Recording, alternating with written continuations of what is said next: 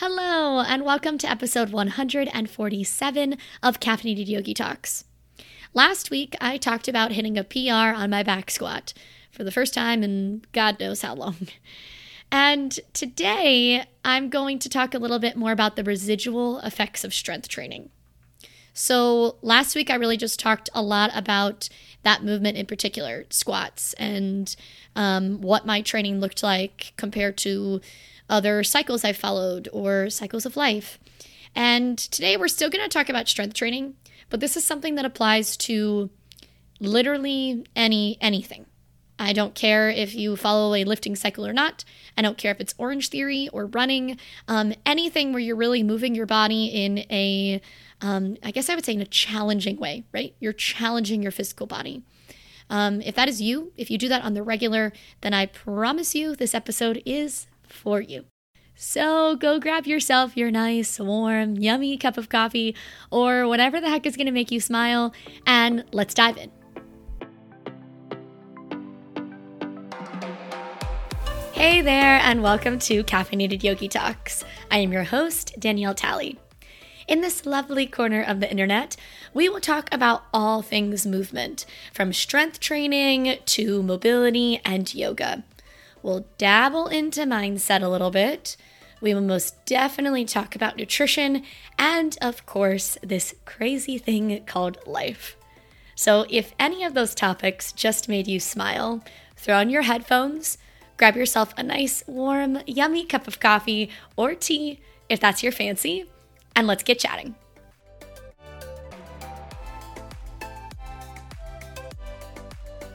First, let's take a moment to talk about one of the sponsors of this show, NoCal. I have worked with them for a hot minute. Their protein bars are freaking amazing. I have really been enjoying the chocolate chip cookie dough one, which is funny because I feel like a few years ago it was not really my jam, and now it is. So just a friendly reminder that maybe your taste buds change. And I do really like the fact that you can still use my code, Danielle CO. You can use that on even the variety packs, which I think is helpful because if you maybe haven't tried a new flavor in a hot minute, I would recommend giving the variety pack a go so that you can kind of challenge your taste buds. All right. So let's talk again about the residual effects of strength training. And what do I mean by that? I'm basically saying the time that you take away from your strength training. Now, sometimes this might be a programmed bit of time, right? If you are a folk that follows a good rest day, cool. Maybe it is you're traveling on vacation. Cool, enjoy. Maybe it is that you got really sick or somebody quit at work or you need to spend time with a loved one that is just really needing you, right? And that might require some travel or some different routines in your life. No matter what it is, there are going to be times of these unexpected needs to take breaks. Now, here is some info that I pulled from Zach DeCant. It's a study that I found on his blog. He's a doctor of physical therapy. He has a bunch of sports performance enhancement, a bunch of fun movement things. But anyways, he says, we see that the residual effects of strength training last 25 to 35 days after you stop training consistently or as intensely. So I'll repeat that one more time. We see that the residual effects of strength training last 25 to 35 days after you stop training consistently and or intensely. So what does that mean? That basically says that if you miss some time, your strength is not going to go away. That's literally all that means. And 25 to 35 days, that's a solid month, guys. That's a solid month. Now, don't get me wrong. I have definitely not touched a barbell. Whenever my husband and I went to Europe, we moved a lot. I definitely still did a mile every day.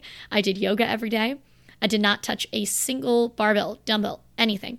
And whenever I came back, I took a few weeks just to kind of bring my body back up to speed, right? I'm not saying that you should be able to jump right back into whatever you were doing. If you take a month off, your strength is still there. But if you just treat it like how you have been for a year, then you are going to come into these little like hiccups of just, oh my God, I'm super sore. And, or you're going to kind of not have confidence with something as it feels heavier than what you remembered. Your mind is playing this trick on you kind of a thing. So I'm not saying that you should just jump back into your routine by any means. I do think that if you're taking something that's like 25 to 35 days off, you need to build your strength back up in a slow, organic, but good fashion. However, I think that this is just important to remember that a few days off is not going to really do anything. I used to follow I would not really take a rest day. I would normally work out 7 days a week. And as I grew older, I learned more and more as to why I shouldn't. The one thing I don't agree with, though, is the rest day of just not doing diddly squat. Now, don't get me wrong. I would say, I think it was actually on 4th of July, maybe, that I did like 10 minutes of yoga that was just stretch-based. And I did do a mile bright and early in the morning. And the rest of the day was my husband and I drinking mimosas on the couch and watching TV. And that was it. And I don't do that all the time, but I still found movement, right? I still walked a mile. I still got some stretches in. I do find value in that for sure. And I've talked plenty about that on this podcast. So feel free to listen to any of my mile a day like episodes. But if you are somebody that struggles with taking a rest day or with, oh my gosh, I can't work out this weekend. Let's say normally one of those 2 days on the weekend you work out and you can't. It's okay. It is okay to have that time off, but here are the things that you should prioritize. If you get one poor night's sleep, you can immediately reduce your peak strength and your power. Let me repeat that one more time. If you get a poor night's sleep, you can immediately reduce your peak strength and your power output. So what does this mean? This means take the rest days, go on the vacation, do all that shit, but prioritize the smaller, I say smaller, but I know it's something that so many people struggle with, the smaller or the out of gym-like factors in your wellness journey. I hate whenever people are like, oh, well, I'm not lifting, so I don't have to get in my protein intake. Wrong. I actually eat the same amount of protein on a day whenever I am squatting 200 pounds, like what I just talked about last week, or on a day whenever I am doing yoga and walking a mile. My goal number is still very, very, very close to each other. And I strongly recommend that things like still getting the proper amount of protein, getting a good amount of sleep, drinking enough water, let that be the thing that is your main point of focus. I also highly encourage you to find a number that works for you to stick to consistently when it comes to being in the gym. For me, it has been 4 days a week. I try my hardest to get into the gym 4 days a week. I then let my 5th day be something that is a workout I could do anywhere. I do it at home, I do it at the park, maybe I do it at the gym, but I've been trying to commit to 4 days a week in the gym, and that has been a game changer for me. Because for somebody that owns 2 businesses, time is a struggle. And I know that we all have things or phases in life when time is really hard. And no matter what, you will never be able to, it's not like time is just served to you on this lovely little platter. You have to make the time. And I think that one way that's easier to do that thing, to make the time, is to make it something that is easier to commit to. If your goal is to work out 5 days a week and you're really struggling with that, try 3. Don't get annoyed with it being 3, but try 3 and see if that works out for you. Thank you for tuning into today's episode. I hope you enjoyed it. I hope that this encourages you to mix in some rest days without worry. Don't worry, your strength is not going to disappear. You're still going to be able to run just as fast or lift just as much. But let's take time to really focus in on the other things, right? Get your Z's, drink the water, eat the protein. You always know I'm going to say eat your fucking veggies, all that good stuff.